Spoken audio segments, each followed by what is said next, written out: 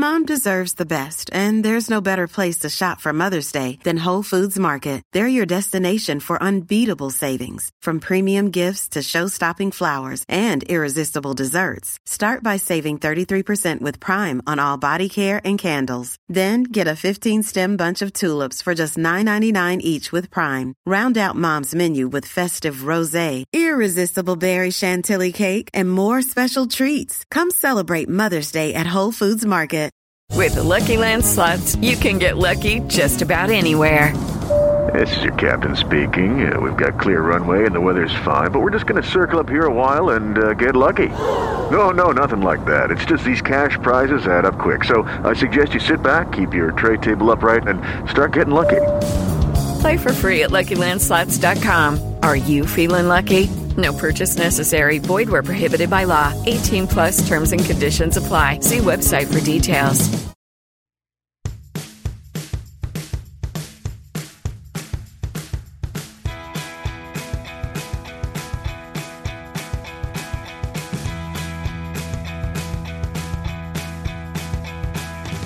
Unpack your knives and stay. Yes, stay. Welcome everybody to another episode of the Top Chef Wrap-Up.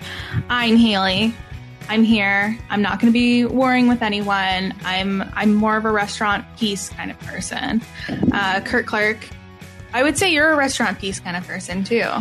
I am, and I appreciate you vocally greeting me versus just saying "Welcome, Kurt" on a little table stand. Oh my God! Don't I can't. Oh. With poor kerning and poor penmanship. Just all of it was bad. Like at least print it off of a poor computer. Folding, poor a lot. Oh my God. It hurts. It hurts the OCD. It's just like third grade classroom level. It's tough. Anyways, we're not alone today. No. We have a storied guest with us today. Bryce, welcome back to the Top Chef Wrap-Up. Yeah, thank you. I'm excited to be here. Always happy to talk Top Chef. I think I'm probably a restaurant war kind of person. I didn't want to say it.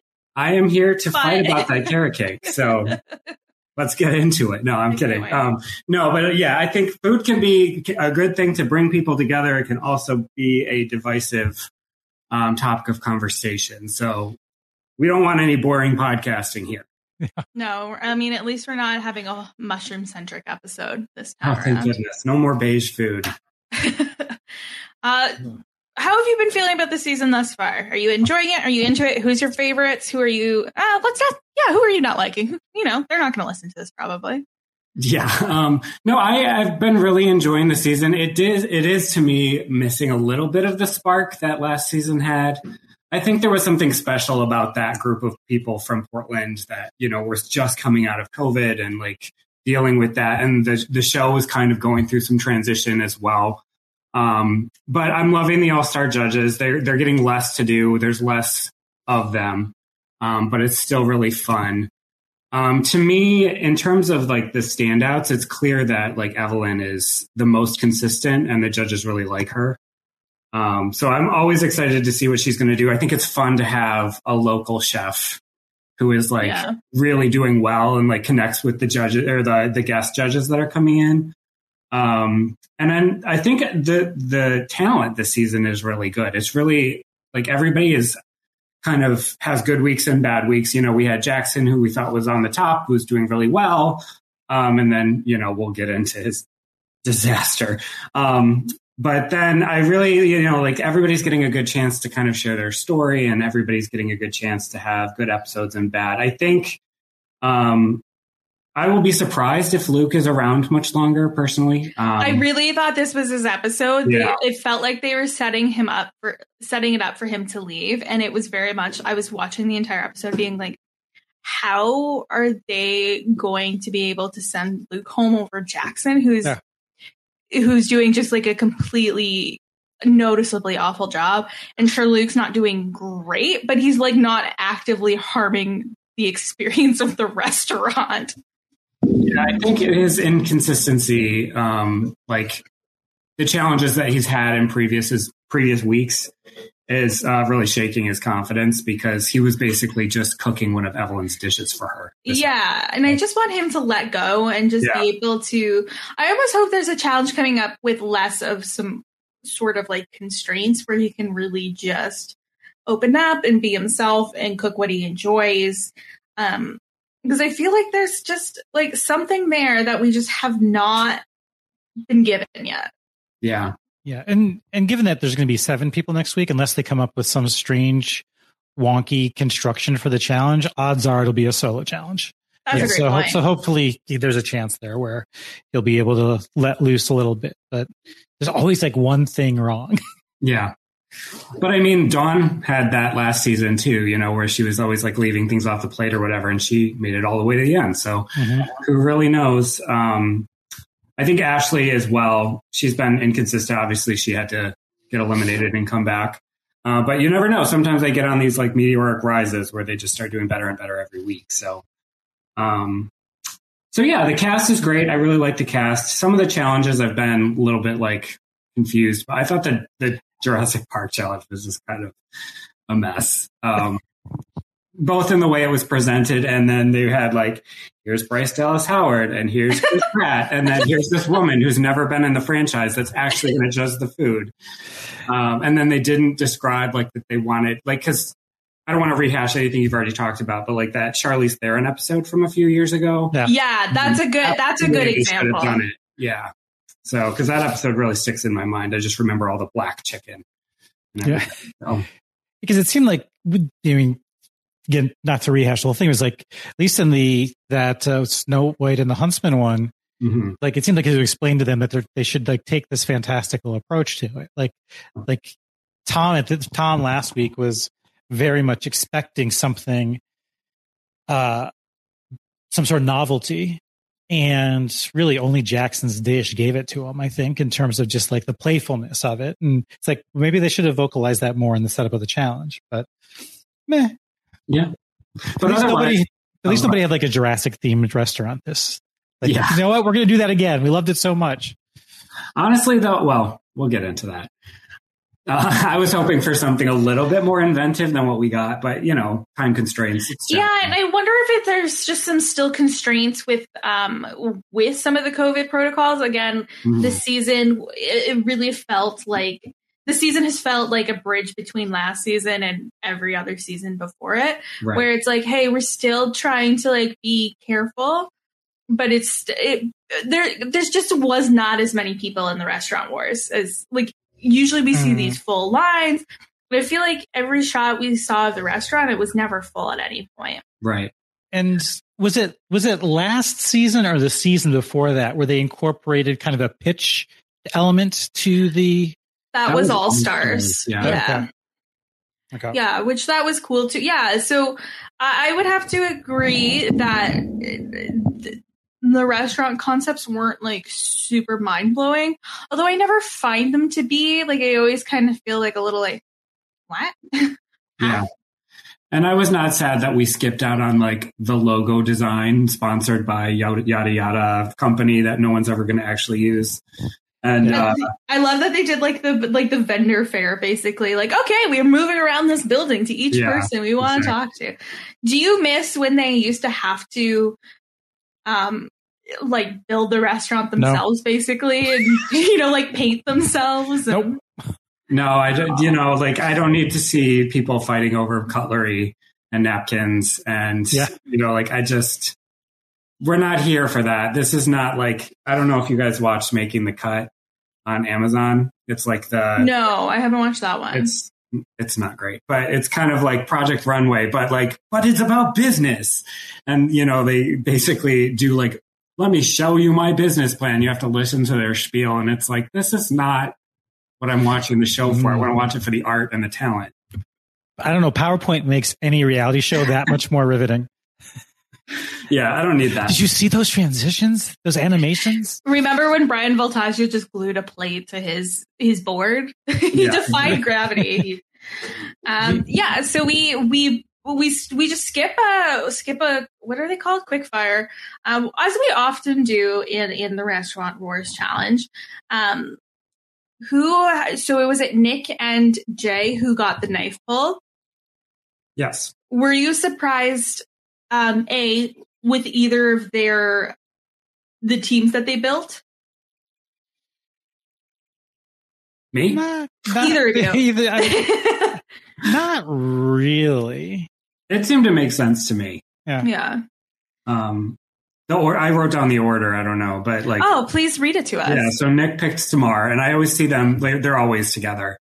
I think Damar is just like he is the pick. Him and Evelyn are the picks. Right. He picked Damar, then Ashley, then Buddha, and then Jay picked Evelyn, then Jackson, then Luke.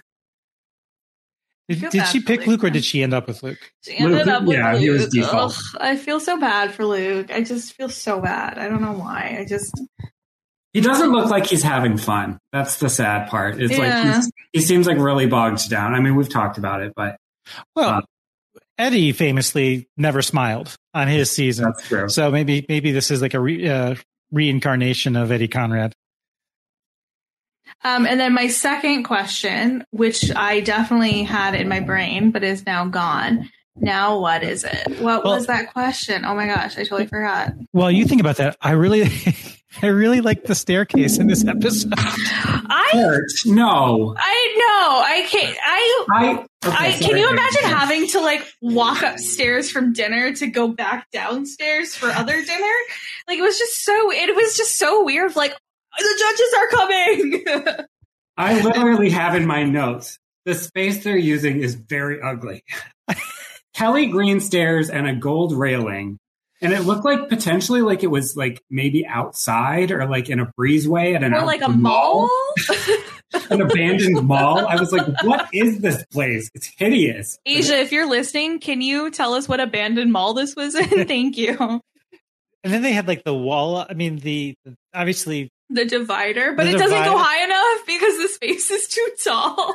I was just and like, they can hear each other over it. What Houston off-brand vessel is this? You know, like the vessel thing in New York that they have to shut down. Oh, yes. Jumping off of it.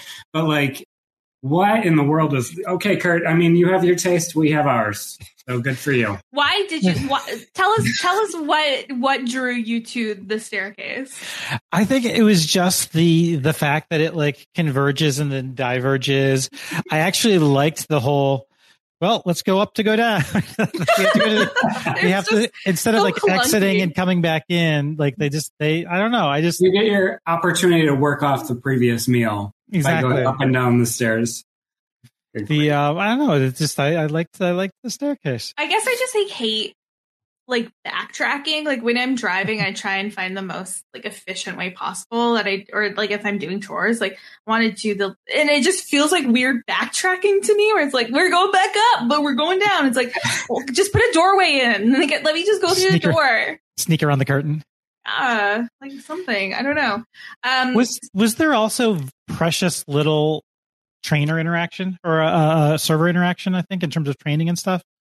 Yes. There's a little reference to it. I wonder, it was funny. Padma was like, make sure you train your servers. And I will say, and maybe it's because we just like didn't get any like content of it, but it seemed like these servers were the best they have ever been. Especially there was one absolute all-star. The one who was doing Jackson's job for him? She was doing fantastic. And like she left and they're like, well, she was great. But like, she's not on the season of Top Chef. Top server. She wins. She was fantastic. The serving team seemed great. So let's talk about No Name first. So I forgot. Their dynamic for me, the people made sense, but it's like Jackson did like a magic mushroom and had all of these ideas and he's like, we need to try all of them, and then nobody on his team was willing to be like, okay, that's a good idea, but let's not do that one. Like there was so many aspects that were just absolutely perplexing to me. Like the only person whose wheelhouse it seemed to be in was Evelyn's. Yeah, because Jay was like, I don't know. Yeah, it's like I'm Asian food. Yeah. And I didn't get the sense Jackson did. Yeah, so like he thought of the pun and was like, that's it.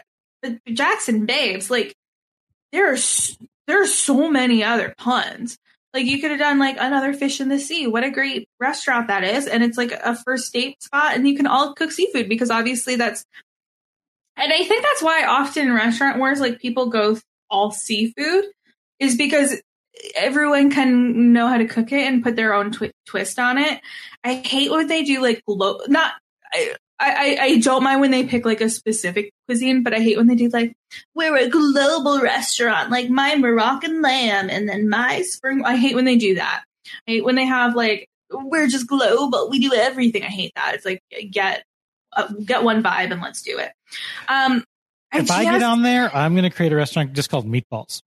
Fantastic. That sounds great. I love that. I love it. You got your Swedish meatballs. You got your Italian meatballs. Yeah, it's like just meatballs. Nothing but meatballs. Yeah. Fantastic. And then your dessert could be cake pops because it's in a ball shape. Thank you. Yes. So I like there to be a theme and I like there to be some whimsy to it. And I thought Matriarch did a better job of having that kind of like whimsy to it. And maybe that's like Buddha's hand of like knowing his strengths and knowing what like his other teammates' strengths are. I thought it was interesting that Jay was very much like, I don't want to work with Buddha. Like, screw that. Like, we do not work well together. But because Buddha seemed to work super well with everyone else on his team.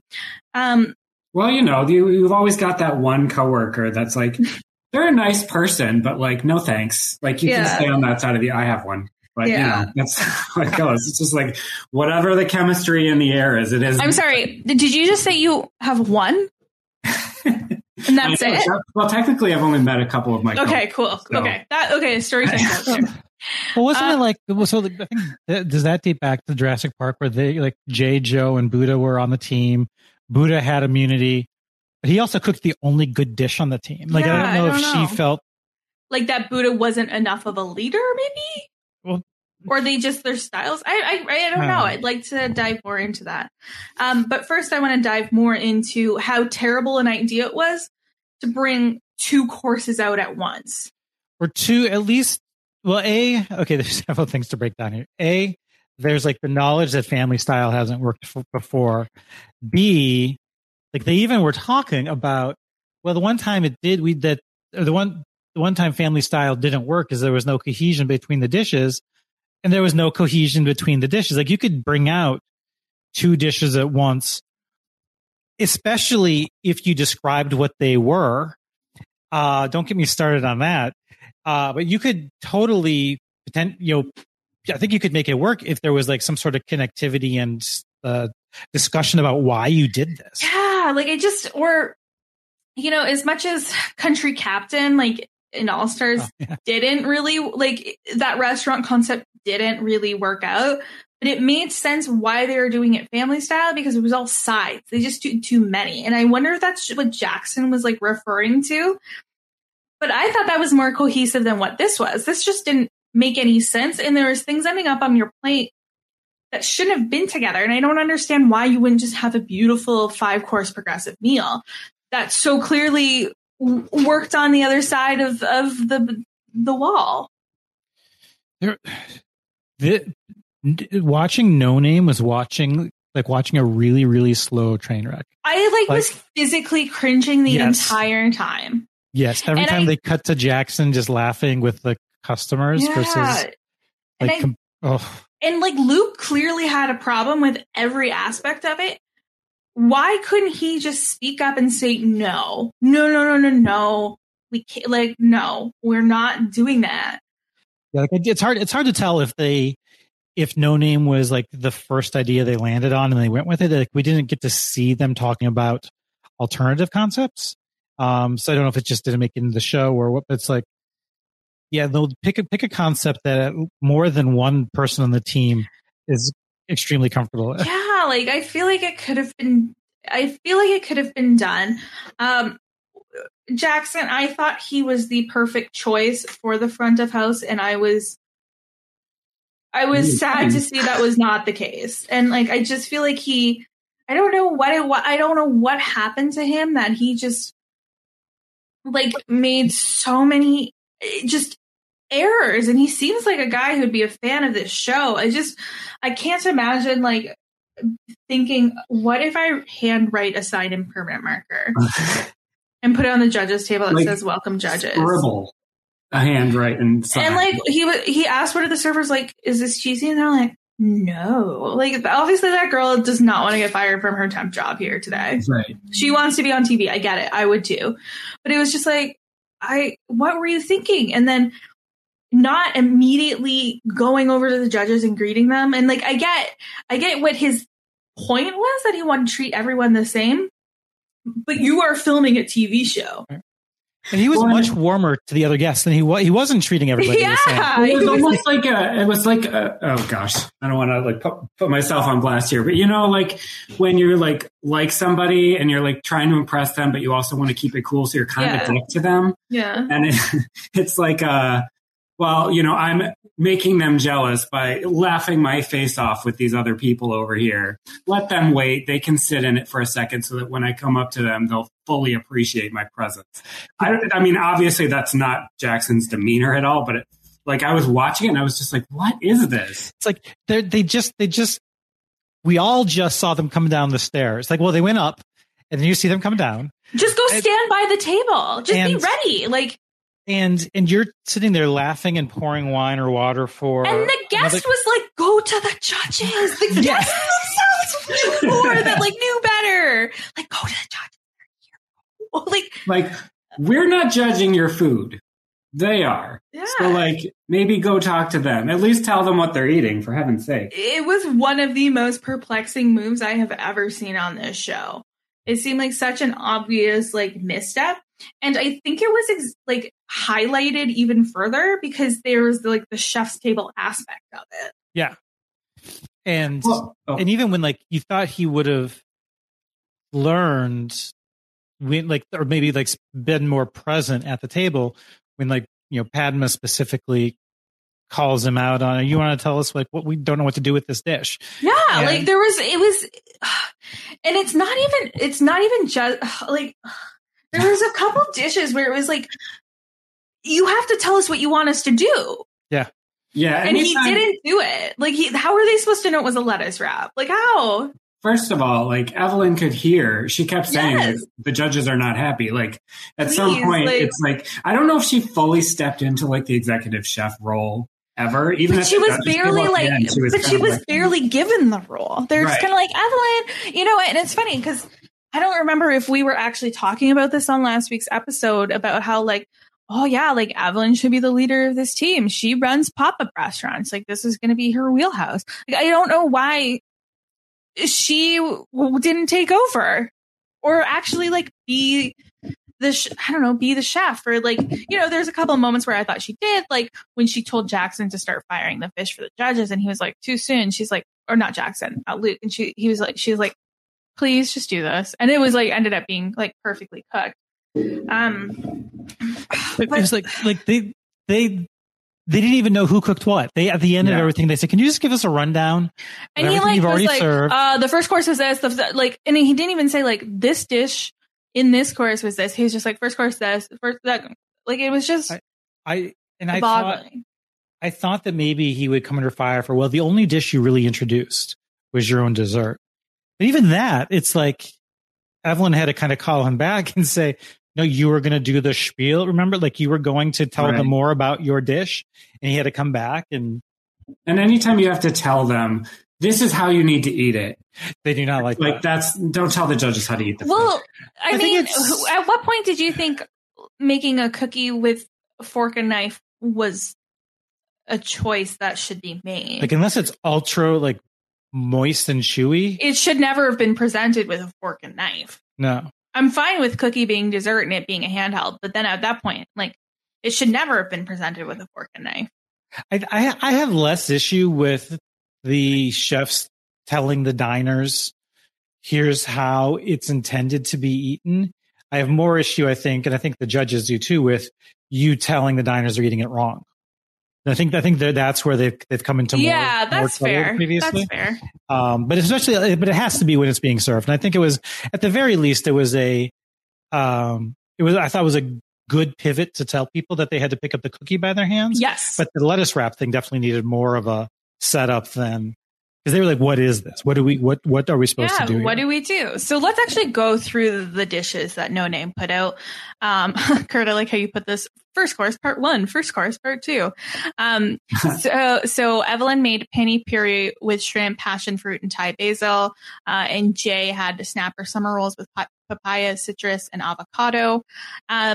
They liked Evelyn's penne puree, but needed more liquid or more sauce to it, which I got. This did look delicious. Jay's, they loved this dish. I thought it was so cool that she made the wrapper out of fish itself. Like, that was very interesting to me.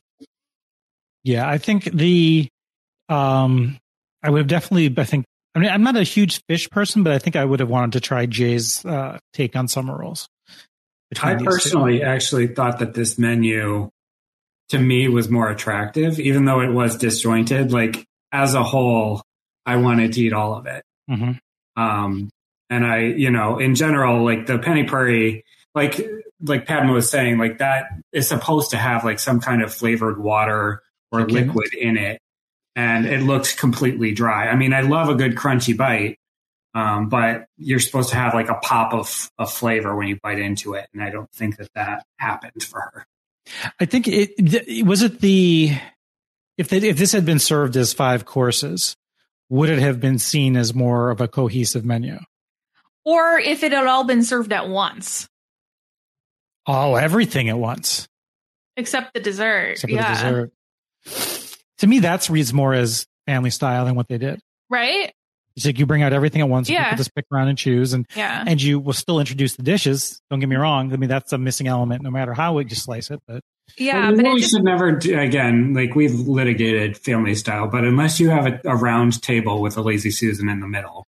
Yeah, that's a great point too. They're not going to be passing things back and forth across that table. Well, I've done it before where you've got, if it's a long table, the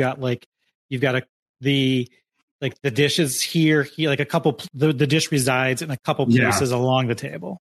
Yeah, I would just, I find it maybe, as much as the name was like their showstopper dish, it didn't feel like it the right place in the meal. Like if we were presenting it as 5 courses, I find it weird that the curry came before that. Mm. And I don't know why. I just like, I don't know. Like, I just feel like maybe it should, I don't know. Like, this was just a weird, I don't know what they were thinking. It was just not. And I don't find that the shortbread, they're just, we didn't even get into the second course yet, did we? No. Chuchi curry with black cod and coconut rice. And this was Luke, but really it was Evelyn. And then the team dish, a barbecue name sausage with Brussels sprouts, lettuce, and spicy bean sauce. It looked amazing. I would want that plate in front of me. Yeah, they all thought that was great. They said that Jay's sauces throughout the meal were fantastic. I really think in some alternate universe in which they had to pick a winner from this team, I think it's Jay. I think you're right. I'm wondering if this would have worked with the first 3 dishes coming out together. And then focusing on the name dish or the name sausage dish. I think maybe that might have. I have to take another look at the black cod Luke's dish to see, could you frame that up as more of a starter than a dish? Pretty big bite from what I remember. You'd have to reconceptualize it. Yeah. Well, yeah, it wouldn't be family style. It would be like a little like bowl or something. And they said that it wasn't seasoned enough. And I feel really bad for Luke here because I wish he would have just trusted his gut. But like when you're in these team situations, you want to like go with your team, and they all said, yeah, no, it's fine. Oh, Jackson even said it was too salty somehow. Well, he can taste salt. He said he can taste salt, and that's about it. Which I could see, like, well, if all you're tasting is a mouthful of salt, of course it's going to taste oversalted. Right. I mean, I'm sure we'll talk about the reveal later. Well, in the episode, I just don't know why that reveal wasn't earlier in this challenge, and I just wanted him to be like, hey, just so you know, so we're at a starting point, I can't taste anything. It seemed wild that he waited until the end, until after the challenge. And Luke was genuinely mad because he was like, I went off what you told me, not realizing that you're playing with a different deck of cards. Yeah, Evelyn even mentioned it too, is the fact that, the team was relying on his opinion at several times and he was just faking it. It was just, up until judges table, my assumption was just Jackson's going home. And then through the editing and through like Luke, even like there's like the storytelling of Luke saying, I may go home. And Jackson's like, not a chance. I thought that's where I started to think, well, maybe Luke will go home. Yeah. I'm glad he didn't. Yes. Yeah. I would have been pretty annoyed if he went home for this. I will say, go ahead. Sorry. No, you go ahead. I was just going to say, I think that, they did, all of them seemed pretty frustrated and upset by it. But I mean, all in all, they're still all responsible for being able to season their own food. Yeah. Totally. And I totally agree with especially that. When I think Luke should have stood up for himself way more. Especially when Luke, towards the start of the episode, was having confessional specifically about the extent to which he is salting his food. Right.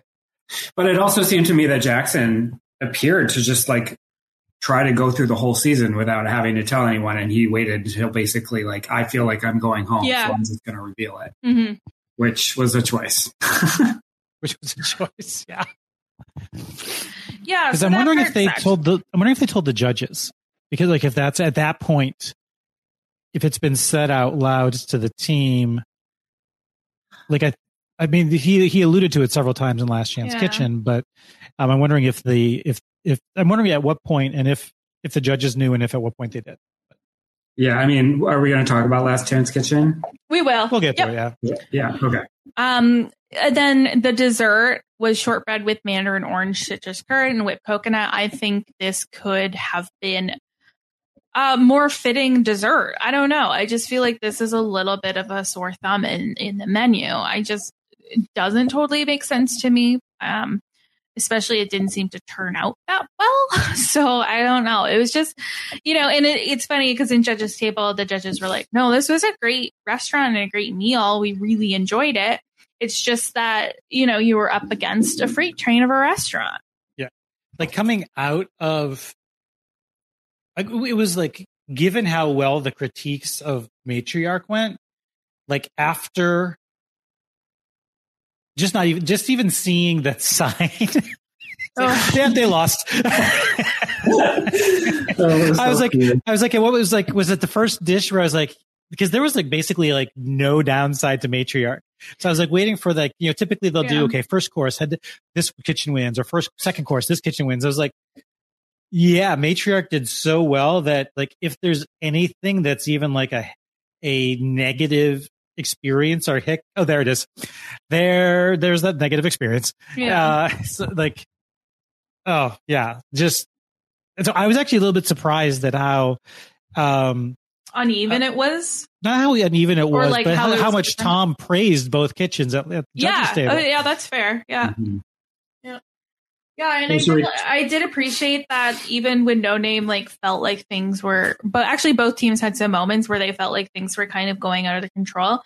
They were all able to keep calm. Nobody yelled at the wait staff. It was very like that aspect of this restaurant wars was very lovely. But Jackson's service, it was physically uncomfortable to watch at many points. Yes. Step into the world of power, loyalty, and luck. I'm gonna make him an offer he can't refuse. With family, cannolis, and spins mean everything. Now, you wanna get mixed up in the family business. Introducing The Godfather at ChumbaCasino.com. Test your luck in the shadowy world of The Godfather slot. Someday, I will call upon you to do a service for me. Play The Godfather, now at ChumbaCasino.com. Welcome to the family. No purchase necessary. VGW Group. Void where prohibited by law. 18+. Terms and conditions apply. Okay, round two. Name something that's not boring. A laundry? Ooh, a book club. Computer solitaire, huh? Ah, sorry. We were looking for Chumba Casino. That's right. ChumbaCasino.com has over 100 casino-style games. Join today and play for free for your chance to redeem some serious prizes.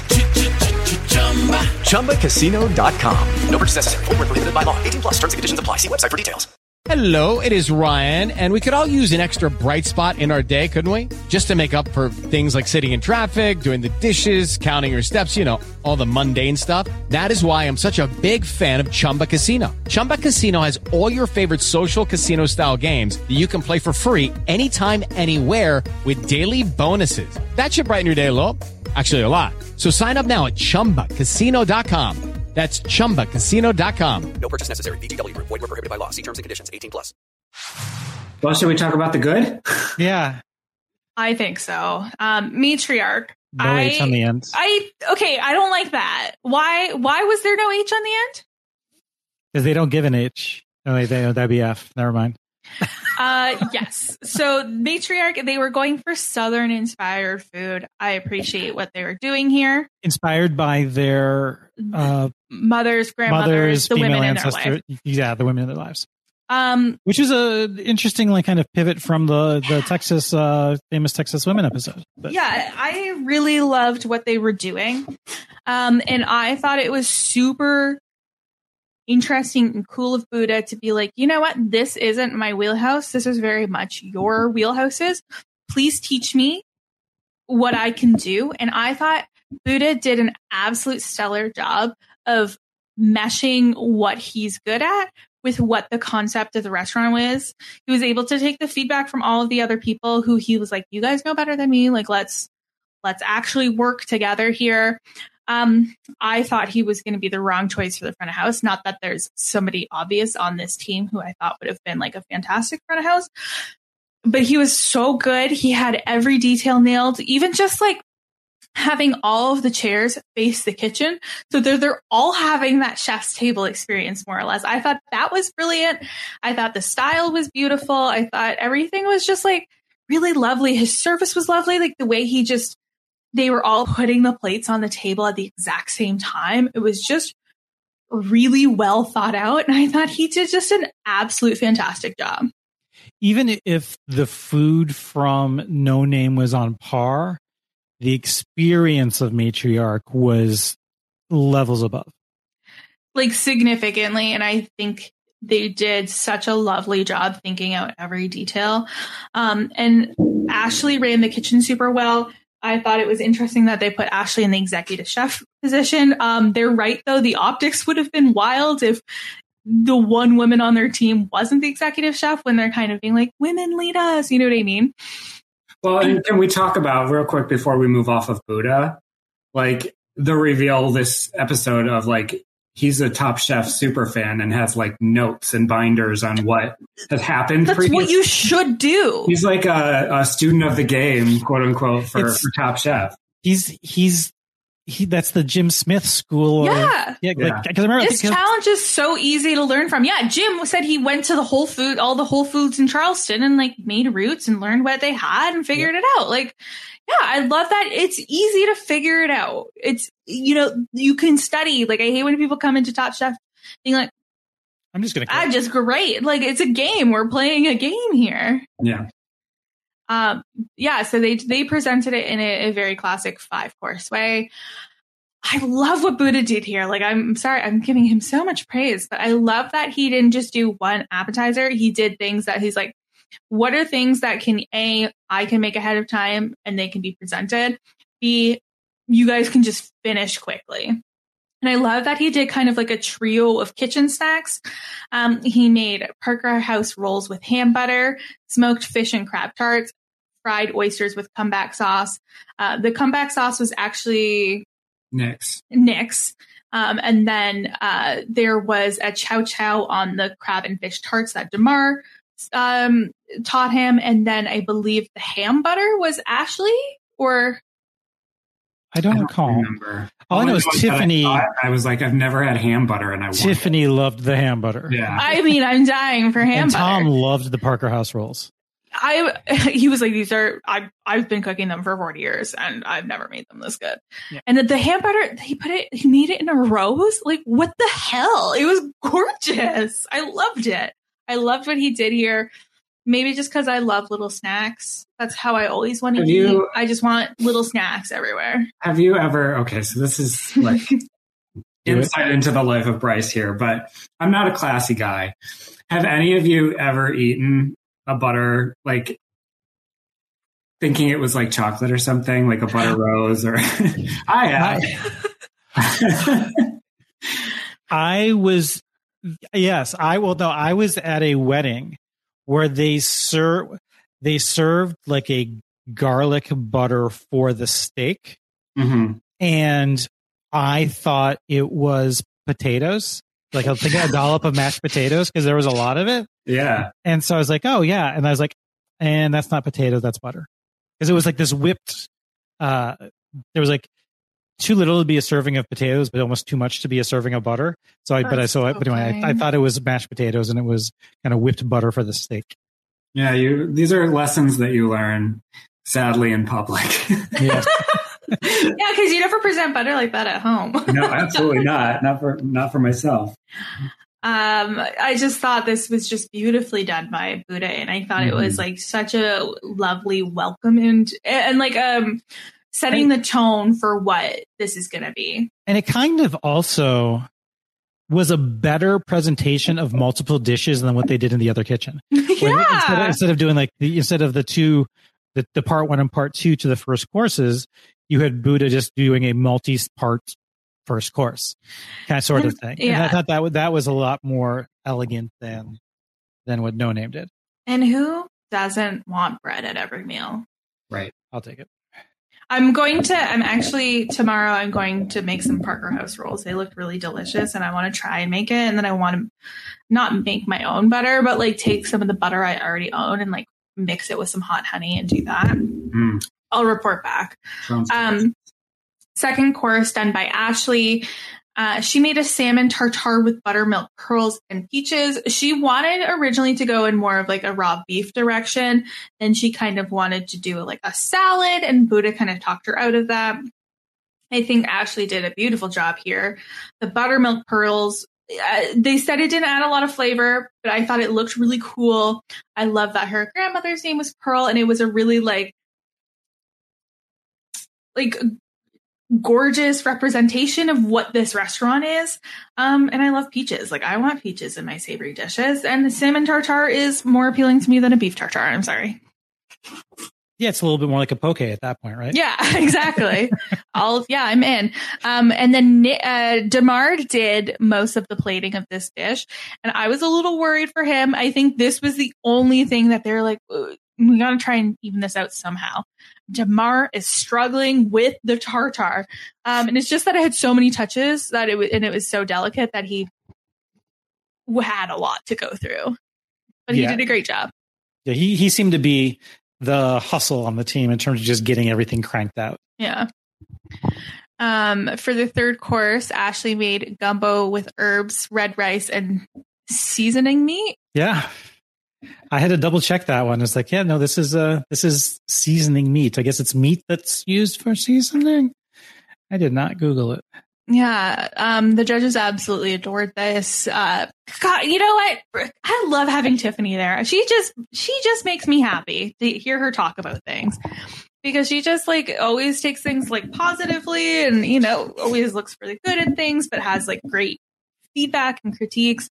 I just love Tiffany, and she's, you know, really enjoyed this dish. Seasoning meat is usually pork, but where is it? Lost it. Seasoning meat is usually pork, but never a fancy cut. Instead, it's every nook, cranny, nugget, and bone. Yada yada yada. So it's cool. And then Nick did steak and potatoes, and I was like, babes, you are going simple here, but it looked amazing, and I would order it. He made barbecue strip loin with potatoes and oxtail marmalade, and they were obsessed with that marmalade. I would love to try it too. I love I thought he had trouble finding the oxtail, though, right? Like, yeah, because the restaurant they went to had zero oxtail, so they had to hop on the phone to the other two. Where the other two were. What was it that it said on the sticker? It was just like meat, and Nick was like, I think this is it. That's a prelude to Jackson and his cheese in Last Chance Kitchen. Can't wait. This looked great. Beautiful job by Nick. And then for the fifth course, Damar made carrot cake with carrot caramel, coconut, and candied ginger. Again, they were like trying to make me worried for Damar. Because him baking the cake, it like didn't quite do what he wanted. Well, he was supposed to do the semifredo, and then he didn't. But it turned out super well for him. They all loved it. They, who was it? Tom said that he's had carrot cake for his birthday every single year, and it's never been this good. Or was that Gail? I can't remember. That was a lie. I'm sorry. I don't want to rip him apart for the carrot cake. I just don't ever give me a thin strip of cake with no frosting. Like, I'm sorry. You have to give. I want a chunk. I want it to have nuts in it, and I want it to have cream cheese frosting. Like 90% of carrot cake is the cream cheese frosting, not in terms of volume, but in terms of expectation. Right. This is a vessel frosting. And so when he comes cake out with that tiny, like, quarter-inch strip of carrot cake that he, like, shaved off with a cheese slicer, I'm like, absolutely not. Like, this is not a dessert. This is just like I don't know. I want a chunk of cake. That's what I want with all cake. So and I'm sure it was fine, but it wouldn't. To have it be the star that it was, I was like, good grief, being dramatic here. Can I get it without the coconut and candy ginger, please? Yeah, right. Oh, that sounds great.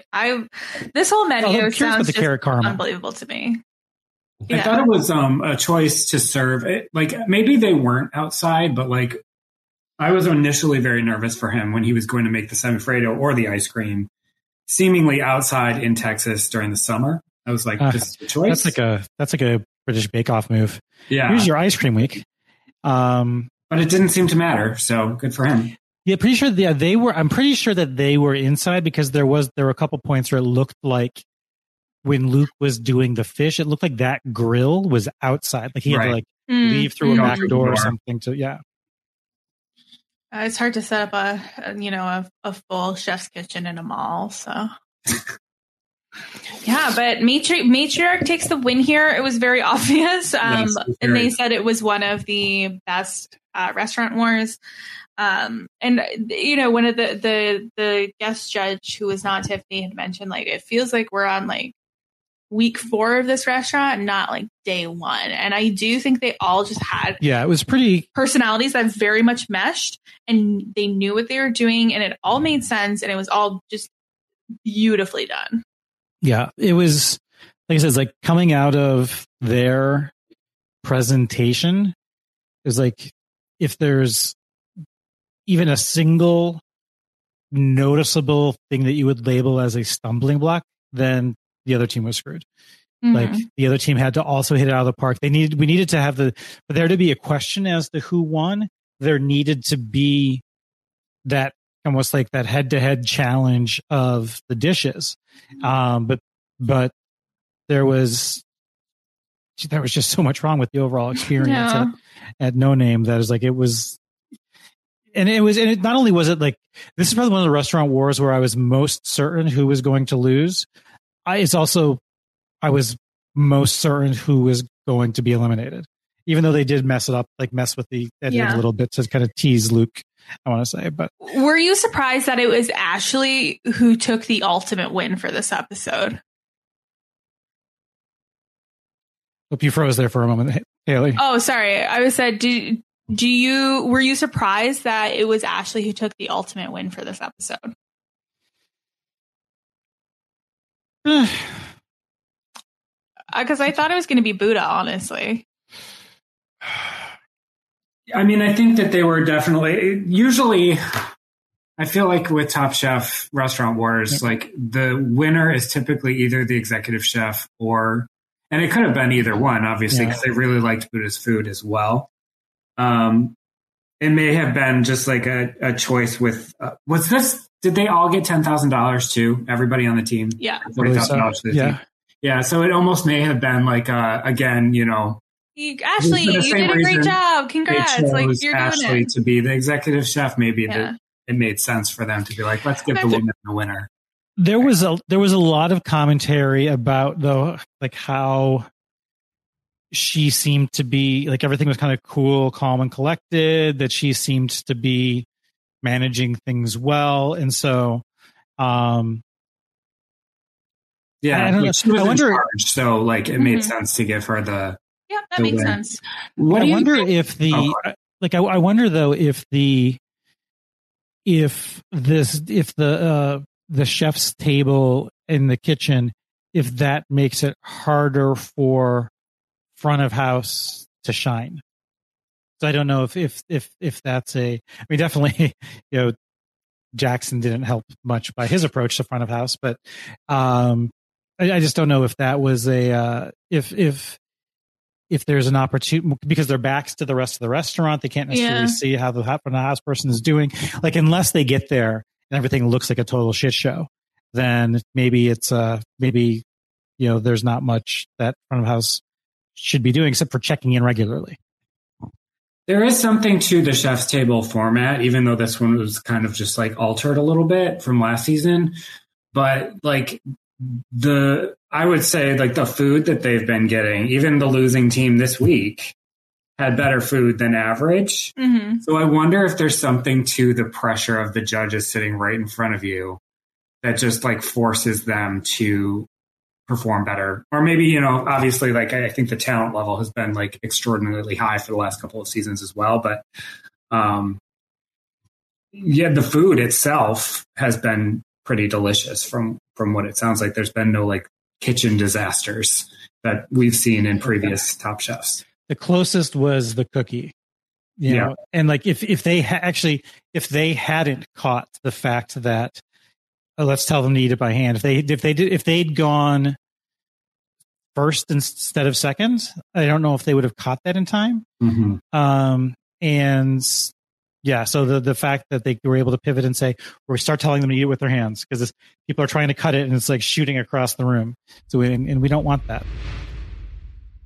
Hey guys, it is Ryan. I'm not sure if you know this about me, but I'm a bit of a fun fanatic when I can. I like to work, but I like fun too. It's a thing. And now the truth is out there. I can tell you about my favorite place to have fun. Chumba Casino. They have hundreds of social casino style games to choose from with new games released each week. You can play for free anytime, anywhere. And each day brings a new chance to collect daily bonuses. So join me in the fun. Sign up now at ChumbaCasino.com. No purchase necessary. VGW Group. Void where prohibited by law. See terms and conditions. 18+.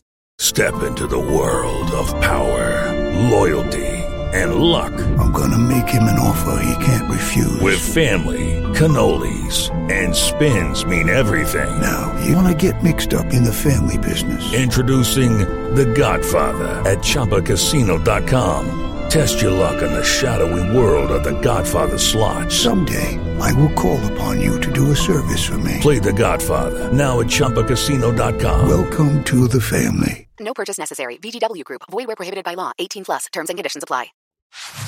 Yeah, it was an episode. It could have been worse. It could have been better. My body, you know what? Actually, I have some knots in my neck, and I think it's from like doing this the entire episode when I was watching. Like, oh no.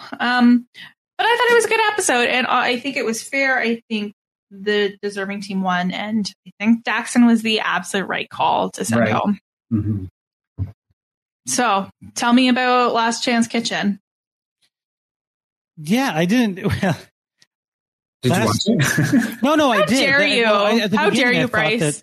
Say that I didn't watch it. Yeah. Well, when Jackson gets in there, like Tom doesn't show up, and they're just kind of standing there.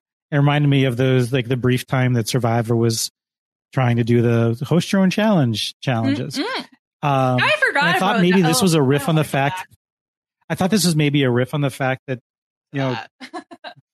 Jackson never stopped by to see us, so I'm not going to stop in and see you to give you the directions for the challenge or something like that. Oh, that's funny. But this phone rang underneath the cloche, the silver platter, and Tom and Gail are kicking back in what Tom says is his house. I don't know if he lives in Austin or Houston, or if this is an Airbnb or what. I assume it's just like where Tom is staying. Yeah, but the they had to make 3 course. They had to basically make a restaurant concept and 3 courses, and like they had 45 minutes to do that. And they then had to deliver it to Tom and Gail. So it was like, not only did you have to make 3 dishes that were thematically could be seen as all coming from the same restaurant, but it also had to survive travel. So they had to box it up really carefully and make sure that they didn't make the chicken soggy or, all of the things that go into delivery food. And Sarah was even talking about how like there's this like kind of this lime distillate that like it can keep crunchy food crunchy, like as opposed to like otherwise it can, like if you get fried food delivered, sometimes it's soggy by the time it gets there, and she had kind of solved for that. But Jackson did a casual Italian restaurant, and his big thing was, who makes pasta for like who tries to make homemade pasta in 45 minutes? This stupid idiot. So he was kind of down on himself on that. But the self-made pasta seemed to actually go well for the most part. And then Sarah made Jamaican menu, Jamaican and Asian. And it seemed like it was actually pretty close. Yeah, I feel like the food they had pretty much good notes at both people. It just seemed like maybe they were really impressed with the crunchiness of the chicken. Yeah. And even though Jackson, I only now have one person in the competition, and that's Nick in terms of my draft, I was like, I'm still rooting for Sarah to get back in. And I think so Jackson, for his dishes, he made a bandeja di seta, which is like these little, supposed to be like a silken handkerchief in terms of what the consistency of the pasta should be, with almond manchego pesto. Second course was a chicken with salsa verde, and third course was eggplant with fonduta. It was the eggplant with fonduta where he was hoping that he would have a mozzarella cheese, I believe it was, that he would be able he was looking for a Parmesan. He was looking for a Parmesan. And he could not find any in the pantry. And so he grabbed something just called cheese, and he doesn't know. I think it didn't have a label on it. From what I could see, it was like wrapped, and this is where I thought like maybe like he didn't address it with Tom and Gail, but I was wondering, like, do they know that he can't taste? Because like a chef should know by tasting a cheese, like what kind of cheese it is. Yeah. At least the cheese family it's in. The general cheesiness of it. Right. Exactly. So I think he just went on texture to say like, will this be good for this dish? Mm-hmm. And even the entire time, like Monique and Joe are like, from a pasta perspective, like there's dry pasta, just use that. But he made his own pasta, which did seem to impress the judges. Sarah made a jerk shrimp larb, a crispy curry chicken, and a coconut fruit salad. And overall, Sarah ended up advancing. Yeah, because I think, based off of what Tom said, like each individual dish of Sarah's had like a point of view that was clear. And so, and she was a little bit more creative with her food than Jackson was. So Sarah Jackson is out of the competition, and Sarah keeps going. Good for Sarah. I'm thrilled for her. It's probably just like 2 to 3 more wins. She's a Detroit chef, right? Yeah. Yep. I'm always rooting for the Michigander. So yeah. Although apparently she like grew up a bit in Jamaica. Yeah. Really? Yeah. She spent some formative years there. Interesting. So, Bryce, what'd you eat this week? Anything good? Anything great? Yeah. So, I think it was about a year ago that I talked with you last, and it was patio season then. We had like a super nice day yesterday. It was like 80 degrees, sunny, first time this year. And I'm in Chicago, and Chicago, we only have like 10 days a year that are nice. And so patio season has begun. So I went out for brunch yesterday with a friend at Milk and Honey, which is this nice little cafe in West Town. It had some amazing orange brioche French toast. That was incredible. And some very thick cut bacon. And this place does not just give you 2 slices of bacon. They bring you like 6. It was so good. I also have been going out a lot. I went to a place called Bianco. Kurt, did you ever eat at Bianco? I don't think so. Where is it at? It's in Ravenswood, kind of Montrose, and right by the Brown Line stop. And it's Filipino-Cuban fusion food. Oh, wow. It's very good. It's a Michelin star restaurant. Definitely have not been there. They had some. Bryce says, "Oh, I'm not a classy guy," and then he's like, "Well, I went to a Michelin star restaurant. It's just a Tuesday for me." I mean, but it's literally like underneath the Brown Line L stop. It's like not, it's not like a nice. It's great. It's not fancy. They had. Have you ever had sisig? Do you know what sisig is? It's a Filipino dish. It's like pork parts with typically like an egg cracked over the top, and there's like a sour like sauce that they put on it. It's so good.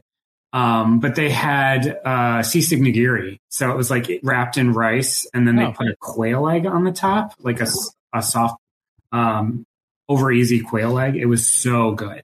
I'm definitely going to go back there because the prices were reasonable. As far as what I've been cooking. I took Nini's soup dumpling class back in February. So you know how like a lot of the chefs are doing these virtual classes. And so I signed up to take her class in February because soup dumplings are like really hard to find here in Chicago. You have to basically go down to Chinatown. Like they're the best too. I just like one of my formative food memories was I went to China many, many years ago, and there was just this one restaurant, and all they did was like not just soup dumplings, but like fried soup dumplings. Like they were like unbelievable, and it just has perplexed me for so many years until recently I learned how they do it, like how they actually make the soup dumpling.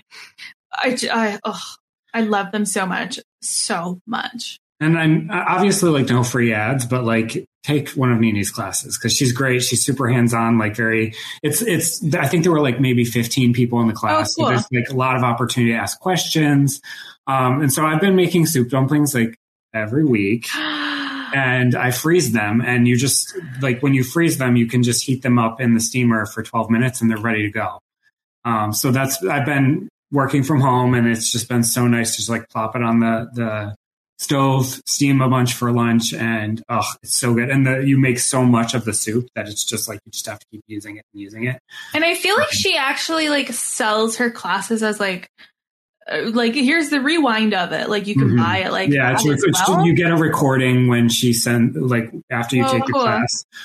So I've gone back and like rewatched the pleating demonstration on the dumpling and everything multiple times. So highly recommend doing that. And then lastly, I know I'm kind of going on and on here, but like I've recently gotten very into making ice cream.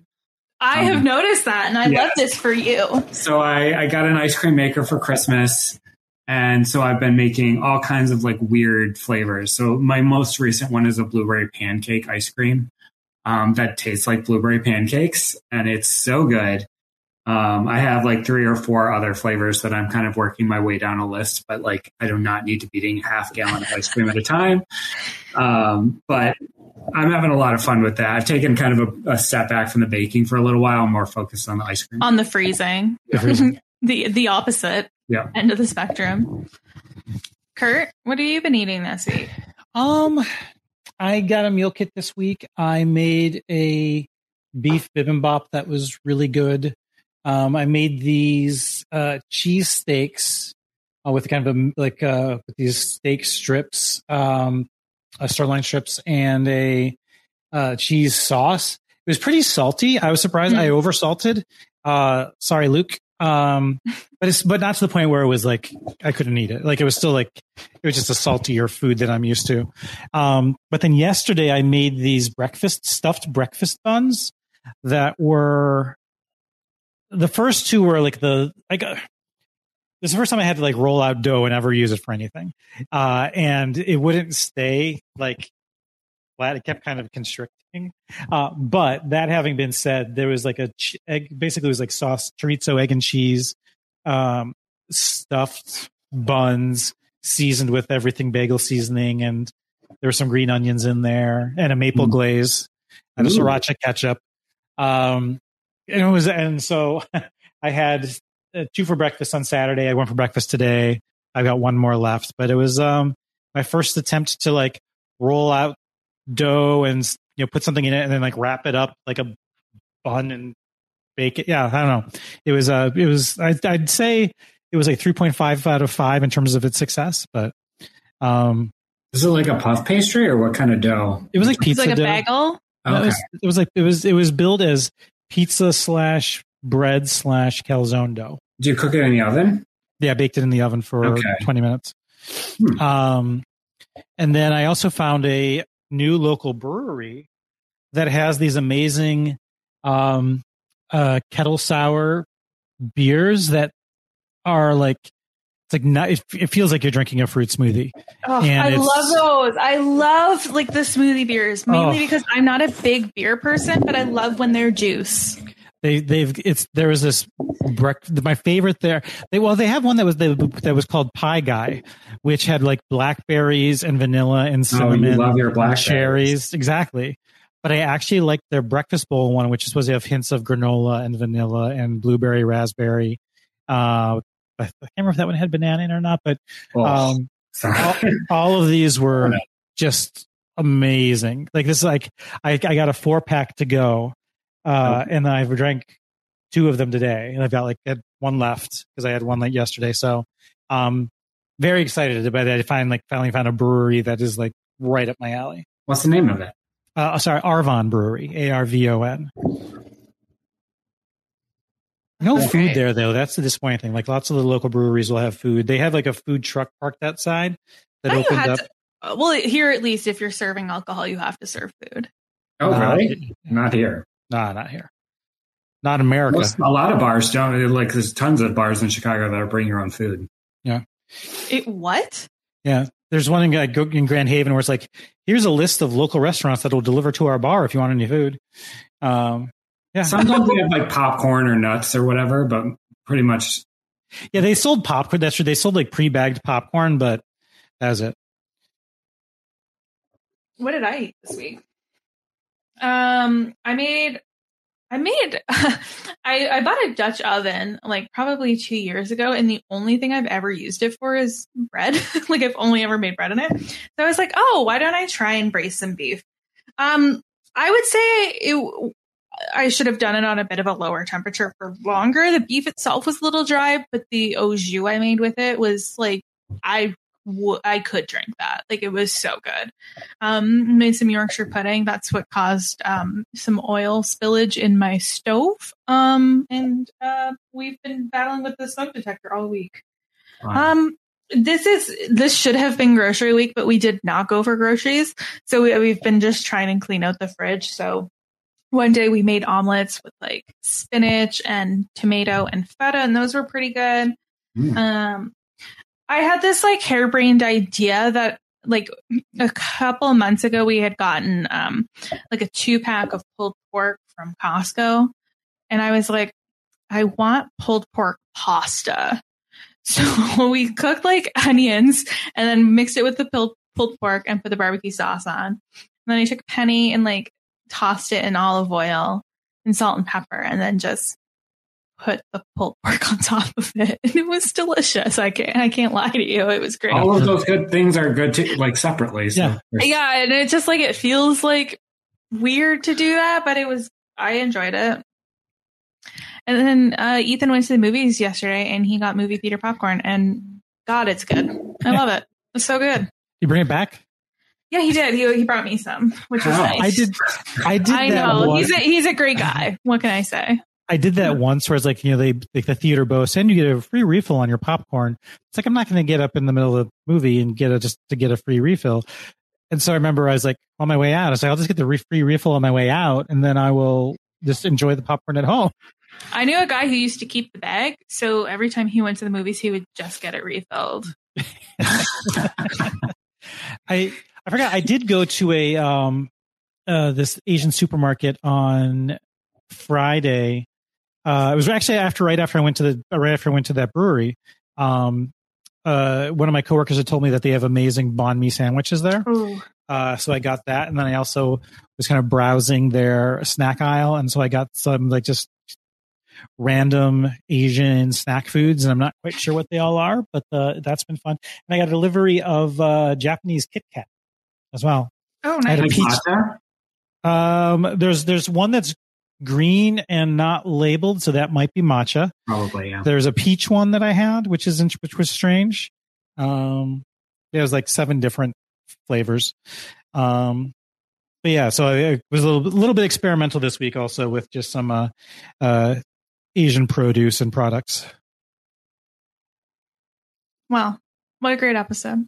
Bryce, thanks for joining us. This is fun. Yeah, it's always nice to catch up. I don't have any friends here that really watch Top Chef, so it's always nice to catch up with people who do. Where can people find you on the internet if you want them to? So I'm not that active on social media. I do have an Instagram. It's at BCR_Bruno. And that's it. Active on the Instagram stories.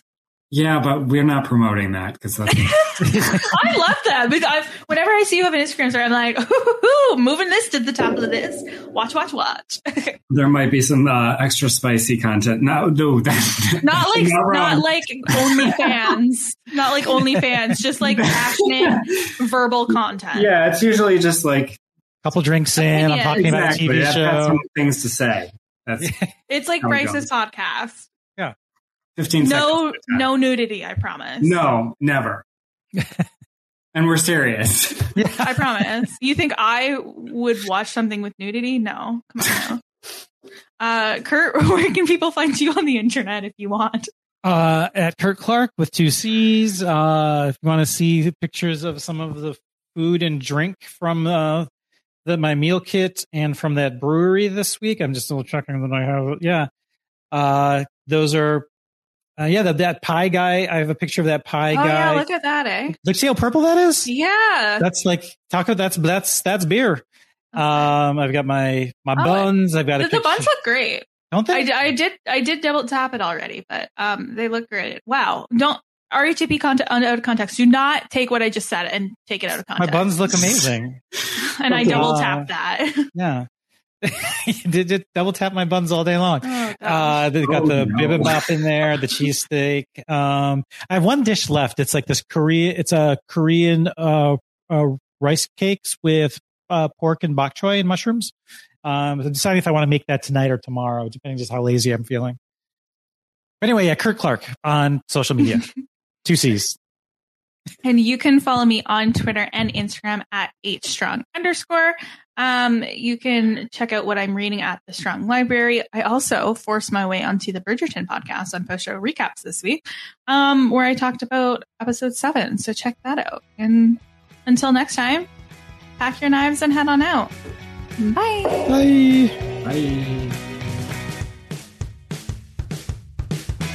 Judy was boring. Hello. Then Judy discovered ChumbaCasino.com. It's my little escape. Now Judy's the life of the party. Oh, baby, mama's bringing home the bacon. Whoa, take it easy, Judy. The Chumba life is for everybody. So go to ChumbaCasino.com and play over 100 casino-style games. Join today and play for free for your chance to redeem some serious prizes.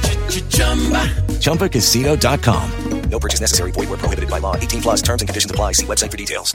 Step into the world of power, loyalty, and luck. I'm going to make him an offer he can't refuse. With family, cannolis, and spins mean everything. Now, you want to get mixed up in the family business. Introducing The Godfather at ChumbaCasino.com. Test your luck in the shadowy world of The Godfather slot. Someday, I will call upon you to do a service for me. Play The Godfather now at ChumbaCasino.com. Welcome to the family. No purchase necessary. VGW Group. Void where prohibited by law. 18+. Terms and conditions apply.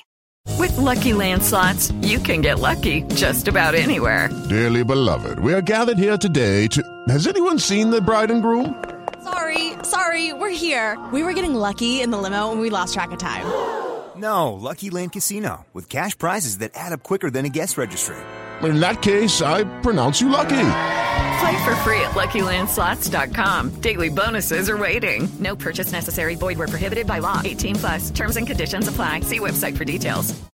Hello, it is Ryan, and I was on a flight the other day playing one of my favorite social spin slot games on ChumbaCasino.com. I looked over at the person sitting next to me, and you know what they were doing? They were also playing Chumba Casino. Coincidence? I think not. Everybody's loving having fun with it. Chumba Casino is home to hundreds of casino-style games that you can play for free anytime, anywhere, even at 30,000 feet. So sign up now at ChumbaCasino.com to claim your free welcome bonus. That's ChumbaCasino.com and live the Chumba life. No purchase necessary. VGW Group. Void where prohibited by law. See terms and conditions. 18+.